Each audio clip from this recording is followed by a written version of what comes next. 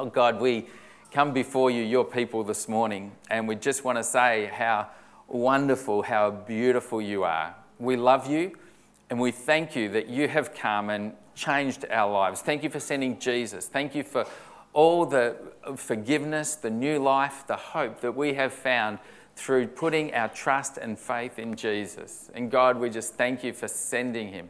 Thank you for changing our lives. We're new people. We're transformed. And we give you praise this morning. And God, as we gather together, we want to pray as your people living in this state of Victoria and in this region and in these areas. And God, we are just praying now for our state. We lift up our prayers and our hearts to you for those that are in dry areas where the bushfires are just running out of control in many areas. God, we pray for places like Cheshunt and for King River. God, we pray for people there. We pray for so many other areas that are in danger of being burnt. We pray for the firefighters. We pray for those that are helping support them, people that are planning strategies. God, we would just pray that you give these guys strength and wisdom at this time. And Lord, we would pray to you. We would ask that there would be rain, and there would be a good change in the weather. God, we pray that the wind that's been forecast wouldn't be as strong today, and there would be relief for so many people. Oh God, we thank you that you made the heavens and the earth. You're all powerful, you're almighty, you're all knowing. And we ask you today, God, please bring relief. And God, whatever happens, we trust in you. Our trust is in you. Our hearts are yours completely. And we surrender to you in everything. Oh God, tonight we surrender to you. As so many people come, as we gather again to put on this performance of the Christmas Rescue. We pray that tonight would be such a significant night in the life of this community and in the life of this church. We pray that many people would realise and really get it, that it is all about you, Jesus, and life without you is just not worth living. Oh God, we pray that tonight there would be a real sense of you speaking clearly to people. And we pray for everybody involved, and we give thanks. You're a great God. We love you, God. And we thank you for hearing our prayers. In Jesus' name, amen. Give her a big round of applause as she comes out now. Thanks, Gwen. Great. Good. Good morning. I'm Gwen McShay.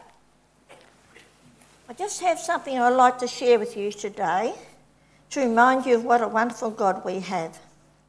To God be the glory, great things he does do. As God said, let them who that have ears, let them hear, which might be rendered, let those who have eyes, let them see.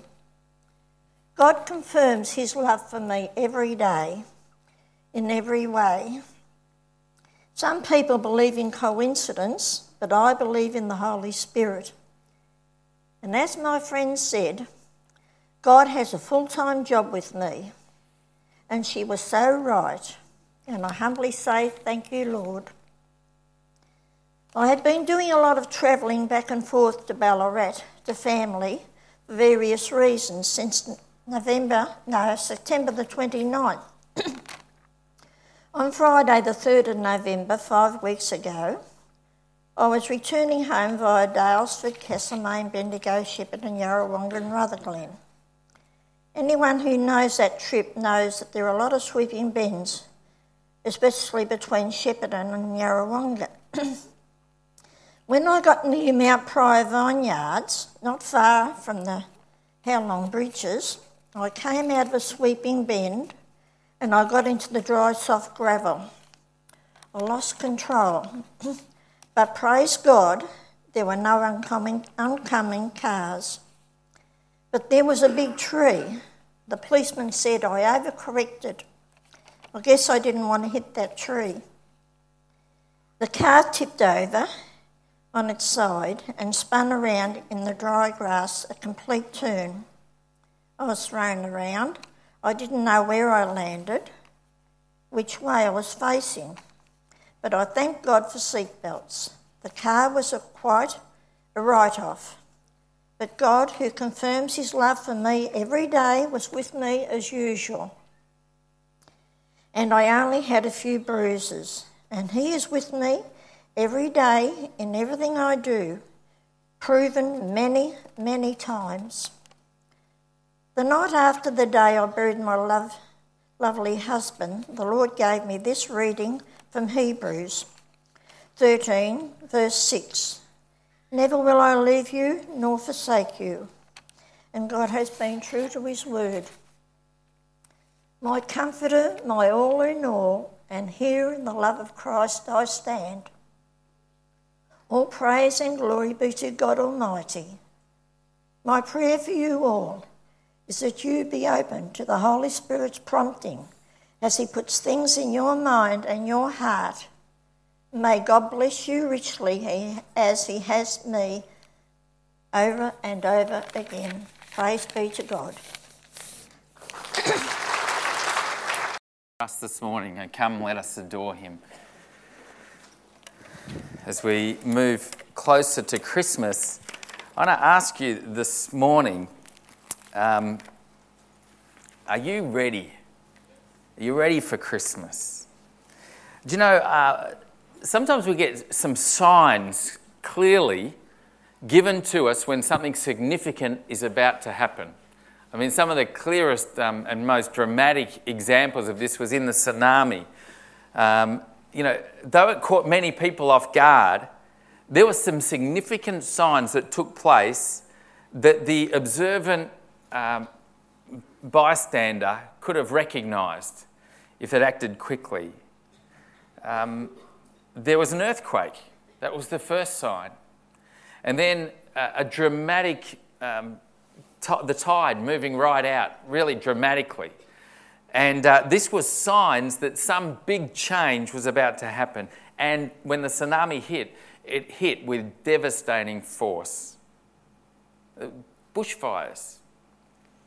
We're now experiencing so many of them here in Victoria, but people have talked about the possibility of bushfires happening in our state because of the dryness of our landscape for some time now. The dry conditions have pointed and put signs to the dangers that were ahead. And as we've read the weather reports of hot temperatures and hot and blowing winds as well, we've been, in many ways, seeing signs of what might have been coming. As we've looked out and seen our skies filled with smoke, it's been a sign that they're not that far away. Apparently, yesterday in Melbourne, I read in the Herald Sun today that they had such strong smoke there that they were just inundated in the emergency lines of people saying, there's smoke everywhere and the fire's close and the fire's close. Because, people were looking at the signs and thinking it was close. And sometimes falling ash, sometimes fire engines, sometimes firefighters coming around your yard are clear signs that the fire is getting closer and closer. Changes are coming. On a more positive note, my daughter is preparing for a big change in her life. She's starting school next year, and if you look around our house, there's some clear signs that change is on the way. She's got a new uniform, some new black shiny shoes. Just the other week, she brought home artwork from her orientation day, pre-prep orientation day. And she showed me in her room this big chain that she'd made at orientation day. And it's just got all these links in the chain. And she said, Dad, what I have to do is pull off one link every day after the start of the year. She didn't explain it. Mum explained a bit more of that later on. But she said, I've just got to take one of these off and then it's time for school. So there were some changes, some signs, some things that she was given that were showing that one day this event will arrive, which is exciting and is great. Christmas has signs too, doesn't it? Just the other day, I walked our dog through our streets at night and lights were out. People were decorating their houses saying Christmas is coming. The stores are stocked with goodies and presents, and Christmas musicals begin. Christmas is coming. The signs are there. I want to ask, how are you preparing for Christmas this year? I'm not talking about are you sending Christmas cards or have you got the family Christmas letter done. I don't mean are you wrapping presents or buying food. I'm asking, how are you preparing for Christmas, for the celebration of Christ's coming into the world? How are you opening your heart to him at this time, your life to him? How are you putting your faith, your plans, your future into Jesus' hands, into God's care? Today we're going to have a look at Luke chapter 1, and we're going to see how God was clearly giving signs that he was about to break into this world in an incredible way. And for the observers of Luke chapter 1, we can realise that there were clear signs there that God was about to do an amazing thing. Let's turn there together, Luke chapter 1. And if you have that opened with you, that will help as we go through. We're not going to go through the whole chapter, but we'll go right up to verse 38 this morning. Luke begins his gospel by sharing with us his purpose for writing the Gospel of Luke. He writes, and he begins in verses 1 to 4, "Most honourable Theophilus, many people have written accounts about the events that took place among us. They used as their source material the reports circulating among us from the early disciples and other eyewitnesses of what God has done in fulfillment of his promises. Having carefully investigated all of these accounts from the beginning, I have decided to write a careful summary for you, to reassure you of the truth of all that you were taught." Luke begins by saying, hey, some significant events have taken place on this earth. I've been around and I've heard the accounts and I want to record them. I'm talking to people that have written about them. I'm talking to eyewitnesses. I'm carefully researching them. And the purpose I'm doing that is to bring this summary to assure readers that what Christ taught is true. He writes to Theophilus, and his identity has to remain a mystery to us. But in Luke's eyes, he was a person who was a person of substance and distinction, someone who was acquainted with Christianity but needed to know more, and perhaps he'd expressed considerable interest. And so Luke writes this account to inform him and let him know all about what Christ had done. And here, he begins the whole story about the good news of Jesus Christ, the gospel, by talking about the foretelling of the birth of John the Baptist. Let me read with you this account. Why don't you follow along from 5 to 25. It all begins with a Jewish priest, Zechariah, who lived when Herod was king of Judea. Zechariah was a member of the priestly order of Abijah. His wife, Elizabeth, was also from the priestly line of Aaron. Zechariah and Elizabeth were righteous in God's eyes, careful to obey all of the Lord's commands and regulations. They had no children because Elizabeth was barren, and now they were both very old. One day, Zechariah was serving God in the temple, for his order was on duty that week. As was the custom of the priest, he was chosen by lot to enter the sanctuary and burn incense in the Lord's presence. While the incense was being burned, a great crowd stood outside praying. Zechariah was in the sanctuary when the angel of the Lord appeared, standing to the right of the incense altar. Zechariah was overwhelmed with fear, but the angel said, "Don't be afraid, Zechariah, for God has heard your prayer, and your wife, Elizabeth, will bear you a son. You are to name him John. You will have great joy and gladness, and many will rejoice with you at his birth, for he will be great in the eyes of the Lord. You must never touch wine or hard liquor, and he will be filled with the Holy Spirit, even before his birth. And he will persuade many Israelites to turn to the Lord their God. He will be a man with the spirit and power of Elijah, the prophet of old. He will precede the coming of the Lord, preparing the people for his arrival. He will turn the hearts of the fathers to their children, and he will change disobedient minds to accept godly wisdom." Zechariah said to the angel, "How can I know that this will happen? I'm an old man now. My wife is also well along in years." The angel said, I'm Gabriel. I stand in the presence of God. It was he who sent me to bring you this good news. And now, since you didn't believe what I said, you won't be able to speak until the child is born, for my words will certainly come true at the proper time. Meanwhile, the people were waiting for Zechariah to come out, wondering why he was taking so long. When he finally did come out, he couldn't speak to them. Then they realized from his gestures that he must have seen a vision in the temple sanctuary. He stayed at the temple until his term of service was over, and then he returned home. Soon afterwards, his wife, Elizabeth, became pregnant and went into seclusion for 5 months.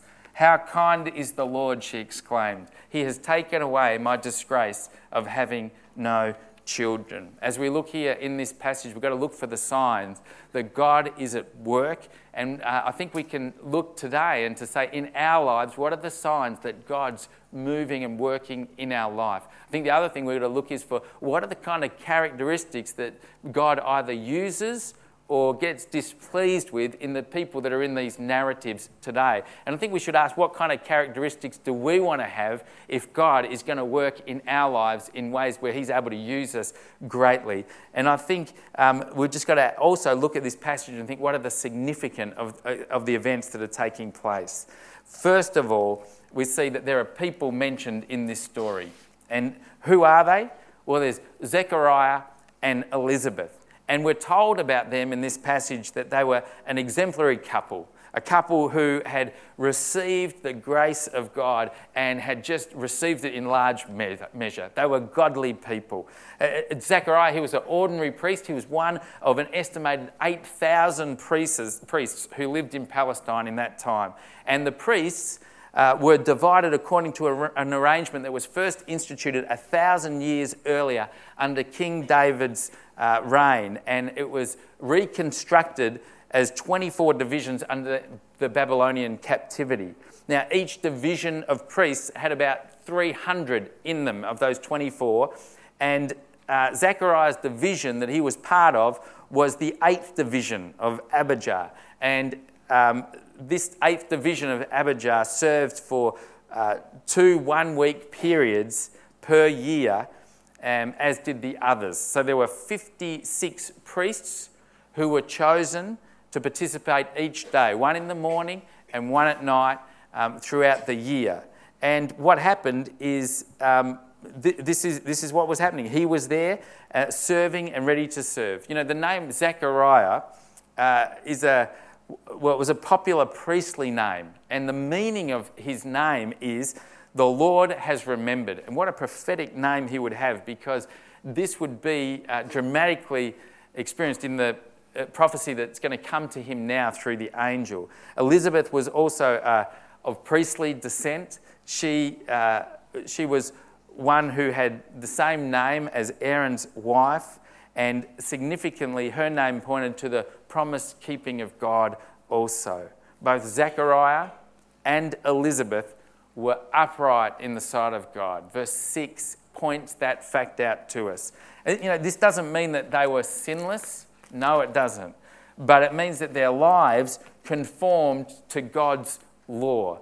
And it says that in verse 6 as well. They were people who were magnificent examples of godly people who bloomed in the Jewish religious system. I think it's significant, isn't it, to think who God would begin to move amongst were two people that loved God and sought to obey his word and to live by his commands. They were people who really loved reading the scriptures and honouring God. Their lives were submitted to him. I want you to notice here that Zechariah and Elizabeth lived lives that were submitted to God in faithful service. He was a priest and he was serving God the best way that he could. You know, their house, I think, surely would have enjoyed the happiness that comes when both husband and wife are righteous people. The question for us must be asked then, what kind of life am I living? Am I someone who loves God's word Am I someone my life is submitted to God and seeking to obey his commands in everything that I do? God came to this couple, and he came to Zechariah as he was living a godly life and seeking to obey his commands.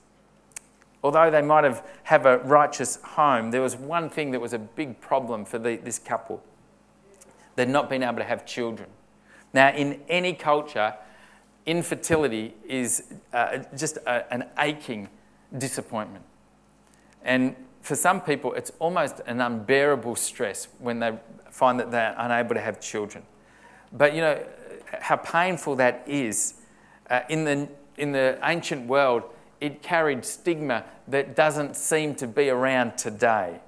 It was, in the Hebrew culture, barrenness was considered a disgrace. It was considered even a punishment for people who weren't able to conceive.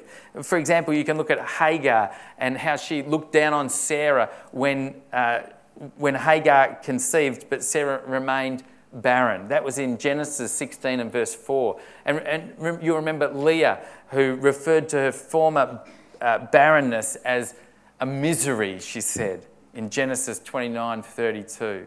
And remember how infertile Hannah, she wept bitterly in 1 Samuel chapter 1 about her barrenness.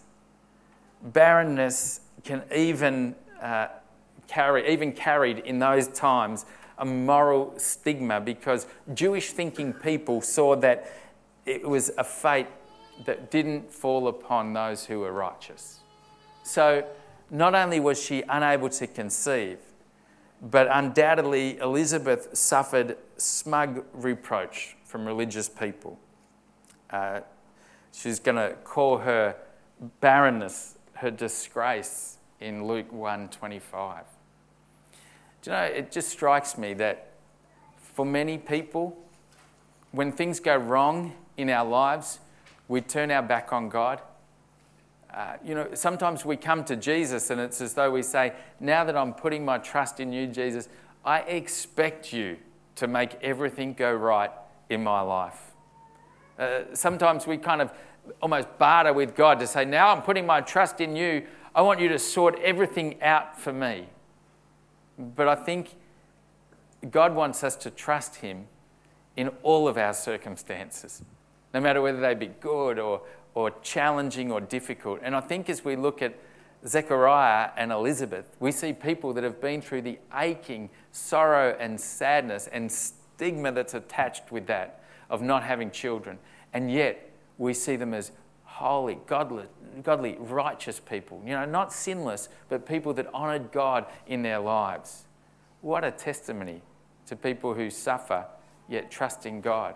And just want to say this morning, maybe you've been getting mad at God. It could be that you are unable to have children, and that's been a block to your faith with God. And I just want to say, it doesn't have to be that way. Trust God right in the midst of what you're facing, and don't cut him off when things go wrong. It might be for you that you're single and you've been saying, God, I've been praying so much for you to give me a life partner who I can marry and live with for the rest of my days. And perhaps there's been a block to you and God. Elizabeth and Zechariah show here that although circumstances didn't work out for them at this time, they still honoured God, submitted to him and loved him. If it's for you finding a job, or maybe there's difficulties that you're facing and you're thinking, God, I'm trusting in you. Why isn't everything working out? He never promised that he'd just make life work out perfectly for you. In fact, sometimes he uses our most difficult situations to draw us closer to him. And at this time, whatever you're facing, God wants to be part of it. He wants you to trust him in the midst of it. He wants you to be there, ready to submit to him in everything. So what was the occasion? I want you to notice that in verse 8, it says that Zechariah was in the temple, in God's temple. Here he's chosen to enter the sanctuary and burn incense. So the people Zechariah and Elizabeth, the occasion where he's chosen by Lot to go into the sanctuary and to burn incense. This was a high honour for him as a priest. Because of the large numbers of priests, most would never be chosen for such a duty. There was no one who was permitted to serve in this way twice. You could only do it once. And Zechariah, no doubt, regarded him as being selected by Lot out of the 300 in the 2 weeks that they were on to serve and to offer incense in this way was just a supreme moment in his life. This was a high point in his career, and he would have been just thrilled. The incense was kept burning continually just in front of the veil that divided the holy place from the most holy place. And the lone priest would offer the incense every morning and every evening. And while the rest of the priests were outside and the rest of the worshippers stood outside and they were praying while this took place. So what actually happened? Well, Zechariah walks in and his heart is excited and stirring because of the privilege that he's got. And he would have had the incense and the fragrance all around him. But suddenly his heart just starts pumping like crazy because he sees right there in verse 11, Zechariah was in the sanctuary when an angel of the Lord appeared, standing to the right of the incense altar. And Zechariah, it says, was overwhelmed with fear. This is a normal reaction when people come face to face with an angel of the Lord. It says in Judges chapter 6 and verse 22 and 23 that when Gideon saw that it was the angel of the Lord that came to him, he exclaimed, sovereign Lord, I've seen the angel of the Lord face to face. But the Lord said to him, peace, don't be afraid, you're not going to die. Gideon's reaction was, I'm going to die. He was so afraid. And when people in the Bible have come face to face with the angel of the Lord, it's overwhelming for them. And the angel of the Lord was Gabriel. And he speaks to Zechariah in this way. He says, don't be afraid, Zechariah. And I reckon you must have need that assurance, don't you?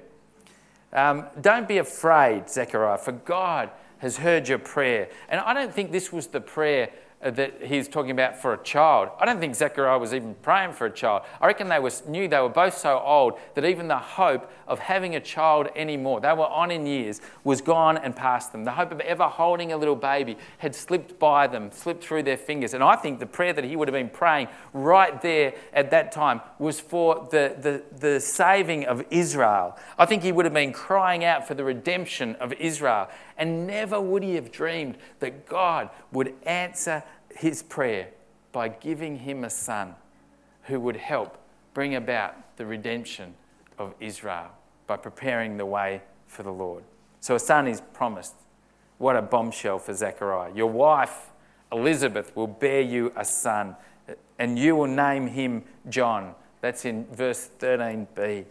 John means God has been gracious, or God has shown favour. This is a prayer that's been offered in grace and favour, and that prayer has been heard and answered by giving a son that has that name. A gracious gift will come from Elizabeth's dry womb. What would this son be like? What would his character be like? Well, he goes on to say, you will have great joy and gladness, and many will rejoice at his birth. John would be the personal delight of his parents. They would love having this son, and he would be the public delight of people all around, and he would bring joy because he had a great inner soul, inner strength. John the Baptist would have a great heart. Jesus would say of him, I tell you the truth, among those born of women, there has not risen anyone greater than John the Baptist. Matthew 11:11 it says. Next to Christ, Zechariah and Elizabeth's son would have developed a soul, a heart, a passion for God that was second to none, not even Abraham, Joseph or Daniel. What a joy he would be to his parents. So that was his character. What about his spiritual formation? How would he grow to be this kind of person? Well, it says here that he must not touch wine or hard liquor, and that he will be filled with the Holy Spirit even before his birth. So what he was saying was he how he would develop into this kind of child would be by taking a Nazirite vow. He would be a man that would be set apart by the disciplines that he lived for God. He would never take strong drink. He would never cut his hair. He would never touch a dead body. His inner life would be a testimony to the world because of the way that he had disciplined himself before God. You know, I think today so many people say, God, I want to be used by you. I want to be someone who can do great things for you, but I just can't get out of bed in the morning to read your word. It says here that his heart was strong. It says that he was a man, that God was going to use. It said he would be great in the eyes of the Lord. Why? Because he would take upon himself these vows and live disciplines before God. And I think that for us, reading our Bible, praying, being those that continually spend time in rest as well as work, serving, using our gifts, being people that are disciplined in the way that we live our lives, that's the way that God works his spiritual maturity in our lives. It just doesn't come from hanging around. It comes from making some clear decisions about when and how you're going to read God's word, when and how you're going to pray, when and how you're going to be part of his family and serve him, when and how you're going to be led by his Spirit and not your own self-thinking. John was going to be used greatly. He'd be filled with the Holy Spirit even before his birth. That's verse 15c. Such a total invasion by God's Spirit was unprecedented. This had never happened before. John's filling was prophetic of the filling that the Holy Spirit would bring to all people who put their trust in Christ. What an extraordinary son John would be. He would usher in the new way that God would write his law on people's hearts, would give them a love, help them love him in the way that he loves us. What an incredible gift to upright Zechariah and Elizabeth. What would John do? Just quickly, John, it says in verse 16 and 17, and he will persuade the Israelites to turn to the Lord their God. He will be a man with the spirit and power of Elijah, the prophet of old. He will precede the coming of the Lord, preparing the people for his arrival. He will turn the hearts of the fathers to their children, and he will change disobedient minds to accept godly wisdom. Here, what Gabriel takes up are the last two verses in the Old Testament, talking about the coming of the Lord. And he's talking about John coming in the spirit and power of Elijah. It says there in Malachi 4:5-6, at the end of in the Old Testament, he says, "Look, I'm sending you the prophet Elijah before the great and dreadful day the Lord arrives. His preaching will turn the hearts of parents to their children and the hearts of children to their parents. Otherwise, I will come and strike the land with a curse." The prophet Elijah, we know, he had condemned people that had turned their backs on God and walked away from him. He had withstood the prophets of Baal, those that had stood up for other gods. He just stood up against them, and God had rained down fire from heaven on his behalf. And John the Baptist would minister in the same spirit as Elijah. As John preached, people would hear and repent, and the hearts of fathers would be turned towards their children, and children's hearts would be turned towards their parents as well, and there would be understanding within families. You know, the word of God, when God's word is preached, when the gospel is proclaimed, lives, hearts are changed. Our families are different when we hear the good news and apply it in our lives. When we hear God speaking to us, he transforms our hearts and helps us live the kind of lives that he wants us to. John's ministry would help affect the hearts of people so much that homes would see fathers turning towards their children. It would be the opposite of what happened when Eli and Samuel and David lived their lives in a way that didn't do that. This is what marks the preaching of God's good news today, the hearing of his word. What's Zechariah's response? Well, Zechariah said to the angel, "How can I know this will happen? I'm an old man and my wife is well along in years." Not a good answer, Zechariah. He's supposed to be a godly guy, and he should have known better. It's a woeful response, really, isn't it? Like, here's a few reasons just quickly why he shouldn't have answered that way. He knew the scriptures, and he knew that God had come in this way before, and that he would have believed that he could do it again. Secondly, he's a priest. He's not an atheist. He's actually someone who believes in God. He was a man of God. And thirdly, he was offering prayer in the temple on the most important day of his life on behalf of all Israel. And finally, I think he was confronted by a supernatural being. And when that kind of thing happens, bringing a message from God, it's probably not a good idea to doubt it, don't you think? And yet he did. He doubted that. And the angel gets a bit grumpy, I think. He says, I am Gabriel. I stand in the very presence of God. It was he who sent me to bring you this good news. And now, since you didn't believe what I said, you won't be able to speak until the child is born, for my words will certainly come true at the proper time. And he wouldn't be able to speak. He'd be struck, dumb, but also deaf, it seems. People were giving him gestures too, as he gave gestures to them. He would have so much time to contemplate what God had promised him and to wait. He'd have silence for the next 9 months because of that doubting. But, I think for all of us, that's a great challenge.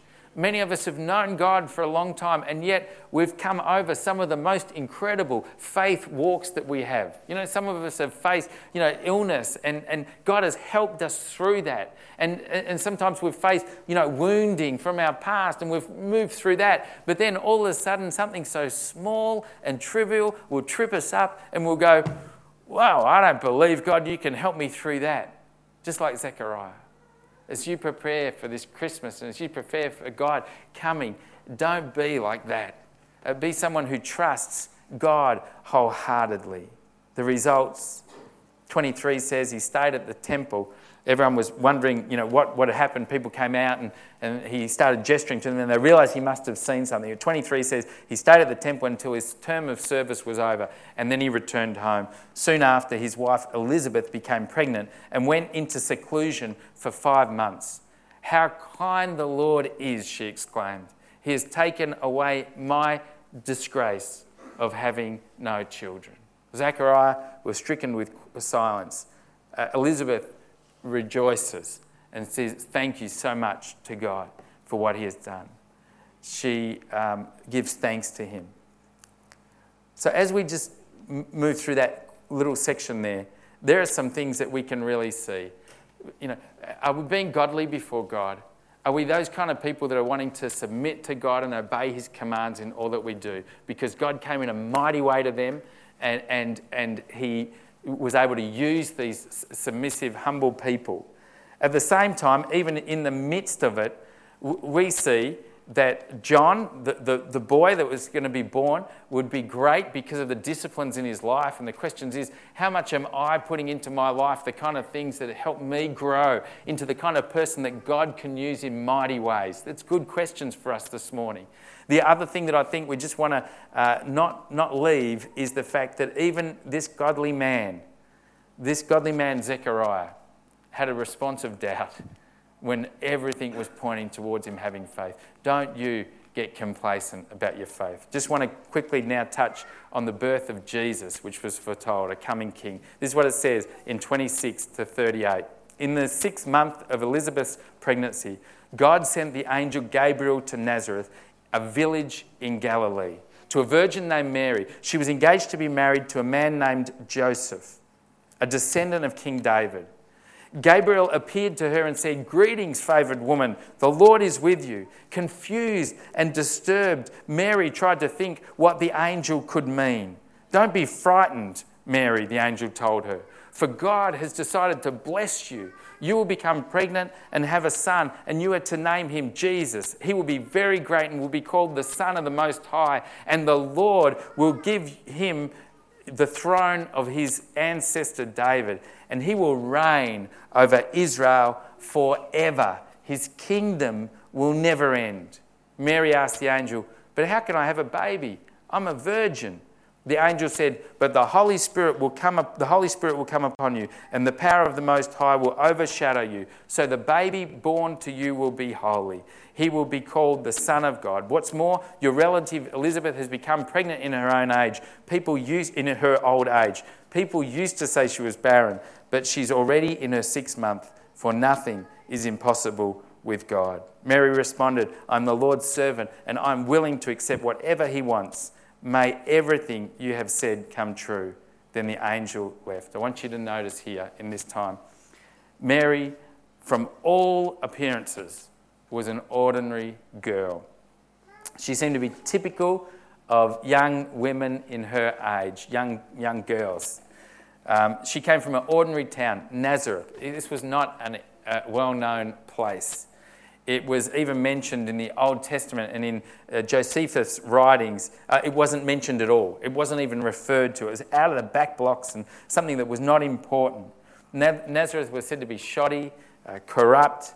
It was a halfway stop between Tyre and Sidon. And God chose to come to a girl there to bring his good news. Now, this is the kind of place, Nazareth, in John chapter 1:46, where Nathanael came and he said, when he heard about Jesus coming from Nazareth, he said, "Nazareth? Can anything good come from there?" It's a pretty bad reputation. I think this was a pretty out of the spot way, and in Mary's eye, in the eyes of the world, would have been very ordinary too. She was too young to know much. Estimates are that she was somewhere between 12 years old and 14 years old at this time. As with all poor peasants, she was illiterate, and her knowledge of the scripture would have been limited to only what she could memorise and remember. And she would have done that in the synagogue, memorising scripture. And from all indicators, her life would have been very ordinary, anything but extraordinary. She would marry humbly, she'd give birth to numerous poor children, and she'd never travel farther than a few miles from home. And she'd die, and one day she'd die like 1,000 others before her. That's what was in front of her. Nobody thought of her in an out-of-place middle town out of nowhere. But to this ordinary girl, the most extraordinary things happened. God sent the angel Gabriel, and to her a virgin named Mary. And it says that she was engaged to be married to Joseph. And the angel says to her in verse 28, "Greetings, favoured woman." Greetings, favoured woman. This girl, 12 to 14, was favoured by God. Why? Well, this woman, Mary, would be favoured because she would be the only woman in all of history to ever give birth to a child conceived by the Holy Spirit. God would bring a baby from her womb supernaturally by his power. This baby would be the saviour of the whole world.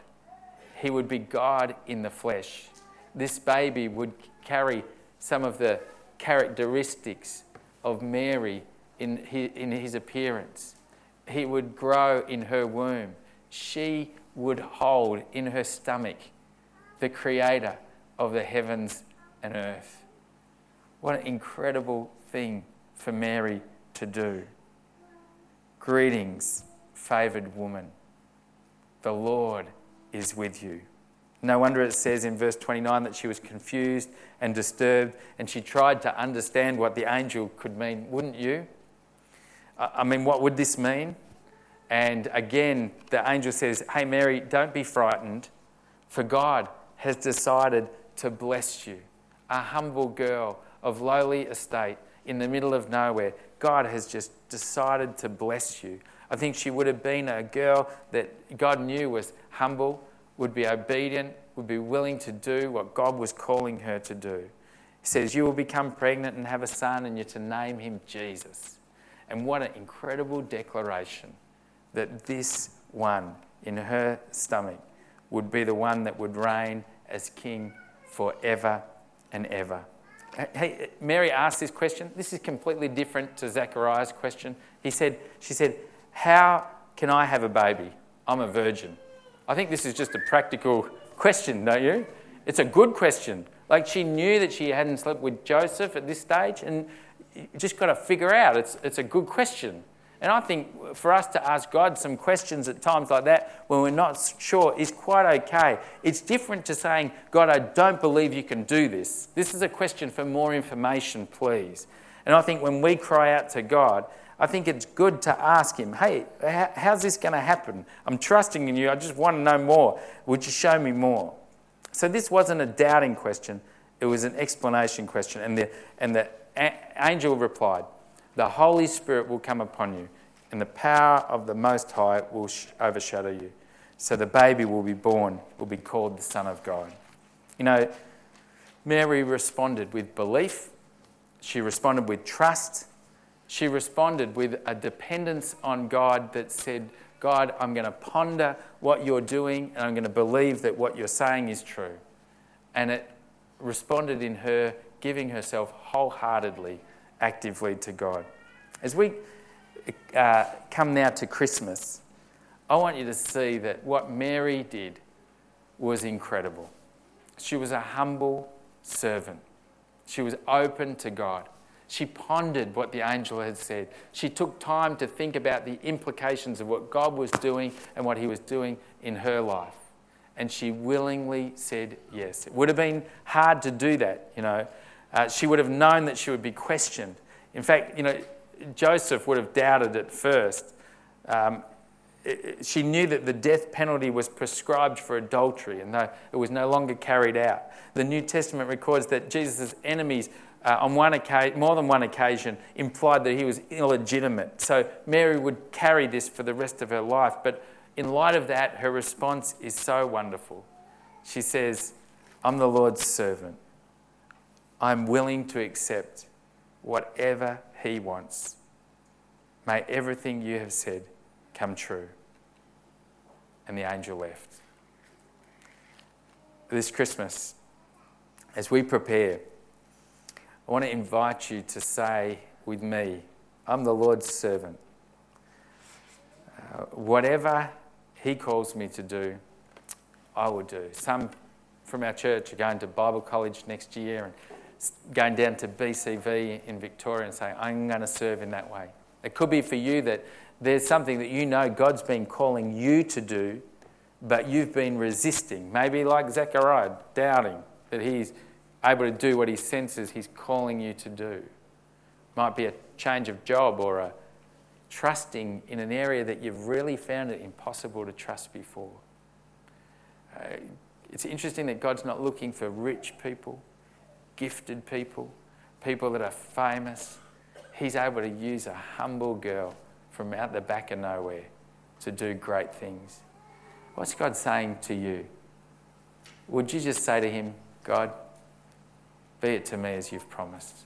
Why don't we pray this morning? Oh God, we want to say yes to you like Mary did. Oh God, we want to live lives that are godly like Elizabeth and Zechariah. And God, we want to be those that are used by you to do great things in this place, Wodonga, Albury, and in the regions, in our families, in our lives.